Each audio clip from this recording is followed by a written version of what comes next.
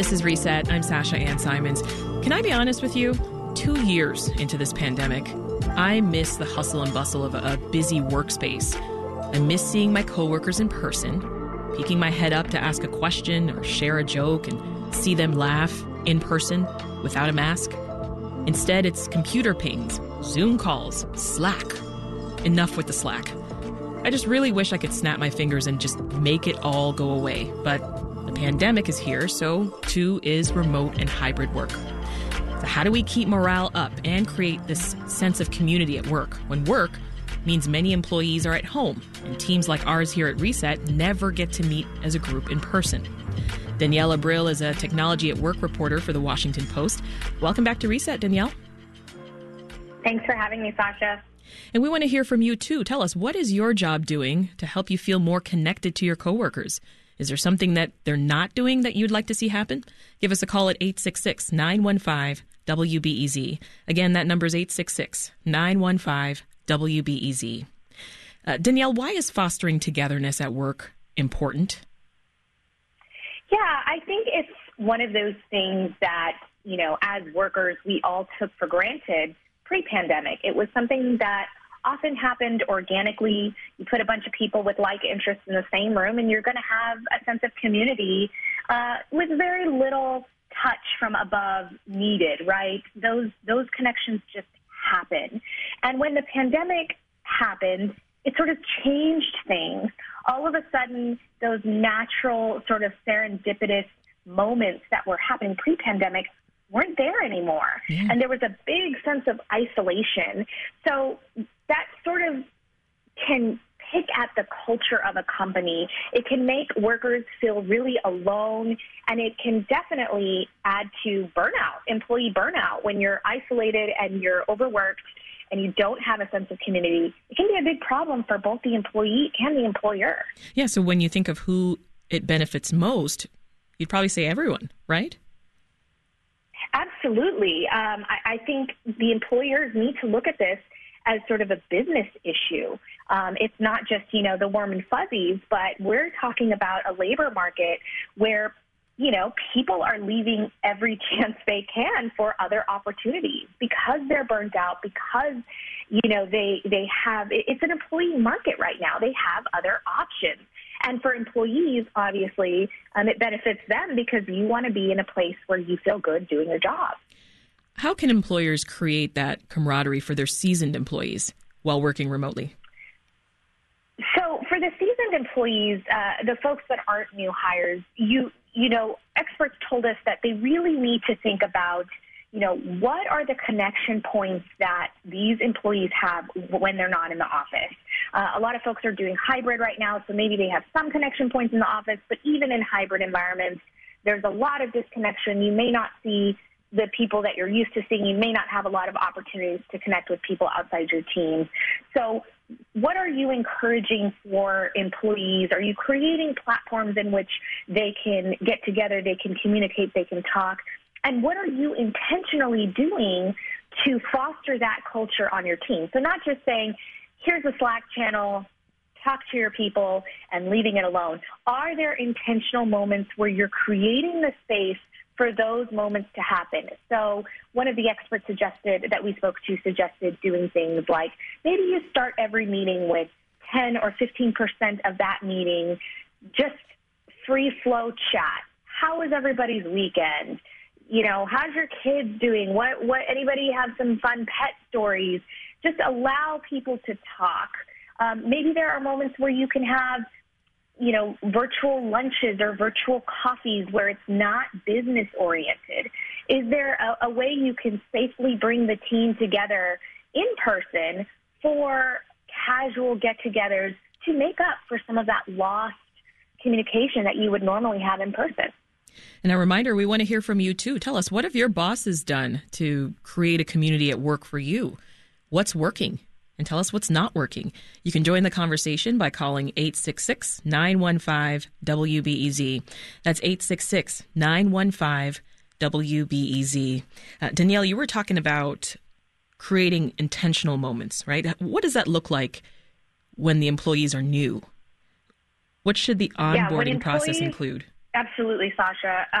when employees are new, it's even more important because when you're onboarding in a pandemic, it can feel even more isolating, right? When you're a new employee walking into a company you've never worked for before, maybe you don't have any connections, the in-person experience can be a little tumultuous. You're trying to get to know everybody. You're the new person. So when you're remote or, doing things digitally, it can be even more so that feeling of like transactional pressure and just doing the work and not feeling a sense of community. So in those cases, experts tell us that it's really important that employers think about their onboarding processes. Are we just giving them a bunch of YouTube videos and saying, watch these, sign your name, you're trained, and do your job? That's not going to create a sense of community. You're not having any interactions with colleagues. You're not getting to know anybody across the organization. So how can we introduce people during the onboarding process to their colleagues? How can we give them points of connection? And how can we connect them to the culture that we ultimately want to have and give them a sense of ownership of that culture? Yeah. Well, how can employers ensure that there are ways for people that are on different teams and at different levels to connect in a way that doesn't sound as formal as a video meeting? Right. So that's where this sort of free-flowing water cooler chat comes in, which, sounds really cliche. The virtual water cooler. In the office, right. How often in the office were we really standing around the water cooler? But to be fair, there were times where, I would walk down the hallway and maybe see somebody from a totally different department who, was wearing the shoes that I almost bought, and now we're connecting and talking about something totally unrelated, and we form a relationship that way. Yeah. So how can we create these virtual water cooler moments? And it's not always video. The funny thing is when we think about virtual experience and virtual connection, everybody's like, let's just put everybody in a Zoom meeting. That can be helpful in some cases, but our experts actually caution, Zoom fatigue is real. Find what works best for your team. Find how they like to communicate. How can we create these moments without it feeling like another task people have to do? Yeah. Let's hear from a caller, Danielle. Charles wants to join us. He's calling from Villa Park. Hi, Charles. Welcome to Reset. Oh, hi. How you doing? Doing well. What's your story? Are you working remotely right now? Yes, I am. I've worked in IT, and I've pretty much been a virtual employee, quasi in some manner, since 2012. A lot of companies were ahead of the curve, even prior to COVID, with having virtual employees. So it really depends upon the role. And as far as camaraderie is concerned, I've been in organizations where, even though I go into the office, there's not a lot of camaraderie. Mm-hmm. But then working at other companies as a virtual employee, just on the standard Zoom call, they help facilitate that. So it depends upon the organization. Well, Charles, I have a question for you. You've been doing this for nearly a decade now. Yeah. Is it important to you to keep that connection with your colleagues as you work remotely? Well, the online chat, and you mentioned Slack. Yes. But Skype was a tool earlier. But being in IT, we've always used some type of instant messaging application, and there's been various throughout the years, so over 20 years. Just being able to communicate with someone instantly online in the chat is really beneficial. Yeah. That's the water cooler. I don't have to wait to have that passing conversation. I'm sorry, I'm taking my dog for a walk right now, so I'm a little winded. I see. But I could just if I have a thought, I could just ping someone and say, hey, what do you think about this? Instant communication. Yeah, I hear you. Thank you, Charles. I appreciate you calling in, especially while on a walk with your daughter. Danielle, Charles says it depends on the role. Yes, and that is very true. Charles brings up a great point. A lot of folks are learning how to be remote employees for the first time, but there are a lot of folks who have been remote employees because of their function forever. So not only IT workers, but if you think about global workers, right? So folks who may be in, a one-person office in the UK where they're based in the US or vice versa. So there are remote employees who have sort of learned how to create a sense of community among themselves because they've been doing this their entire career. And that's another point to bring up, Sasha. I just want to mention it, that employees aren't powerless here. This is not all up to the employer. While it is more stress now that the employer take an active role because the majority of employees are going through some of this if they are office workers, employees, if their employer is not taking an intentional active role in changing things, there are things that they can do to create that sense of community if they don't have it. We are talking to Danielle Abril. She's a Technology at Work reporter for the Washington Post, and we're discussing how companies can foster a sense of community at work during the pandemic. We want to hear from you, too. Tell us, how has your company created a sense of community on the job? Is there something that you would like to see them do instead? Call us at 866-915-WBEZ. Again, 866-915-WBEZ. Danielle, you gave us some great tips there on how to deal with this if you're a seasoned employee versus being someone who's brand new. What about when it comes to part-time employees or interns? How can employers make them connected to their teams when they're with them usually for a short time? I think it's really important that employers not necessarily separate employees based on how often they work, but create a sense of organized culture across the entire workforce so that the habits become regular and it's not like, oh, I have to do this one thing with these employees or this with another. But what I will say is another tip that employers can use on any employee, especially those who they see or talk to less often, is they're probably checking in with interns or part-timers, once a week or something like that, just to make sure that they're on track with all the things that the employee is doing.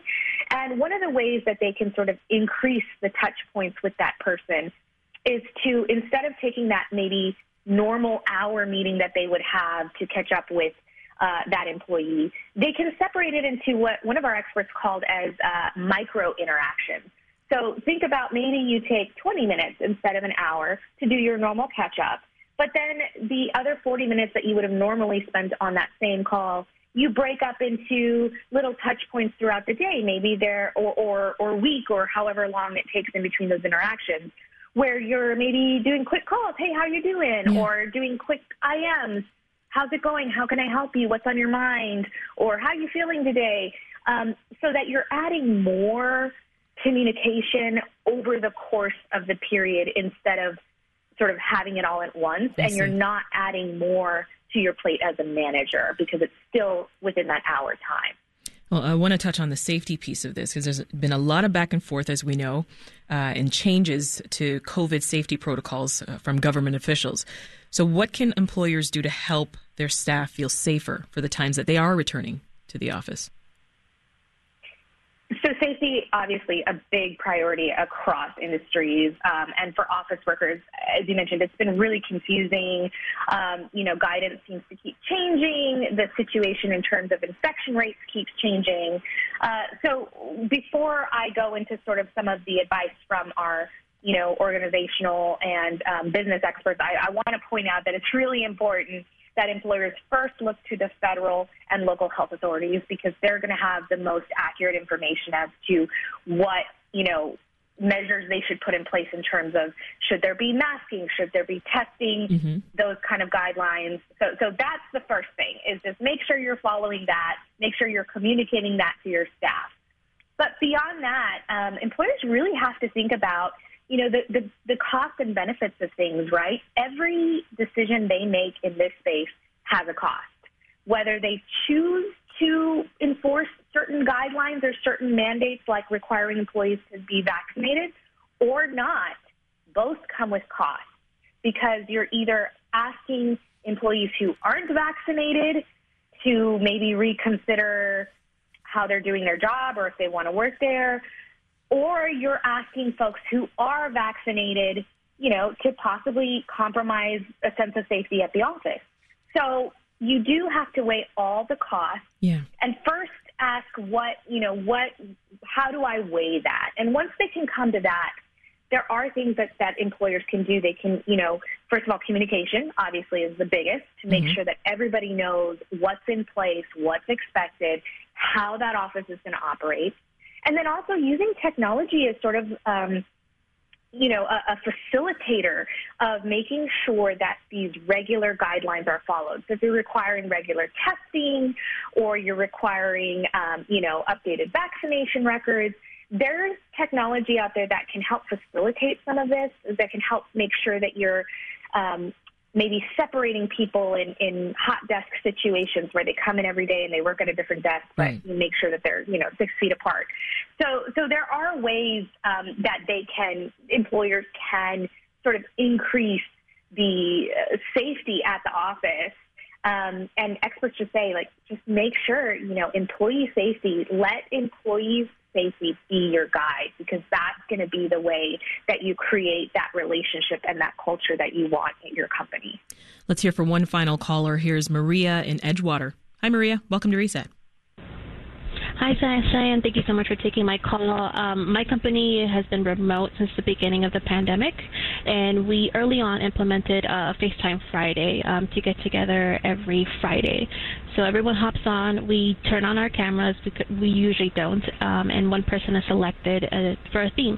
The theme could be, what vacation spot do you want to go to after the pandemic? We might do a guided meditation, we might do a fitness challenge for a week, and it's really helped us since we're not seeing each other. Wow, that's great. Thank you so much for sharing that, Maria. FaceTime Fridays. I love it. Peter in Ravenswood called us as well and says every company that he's worked with has struggled to build a sense of community. He wonders if it has to do with workers not having enough power to influence their day-to-day work. We'll have to leave it there. We've been talking with Danielle Abril, who's a Technology at Work reporter for The Washington Post. Danielle, thank you so much. Want more context on the top issues of the day? Find the podcast, WBEZ's Reset, wherever you listen.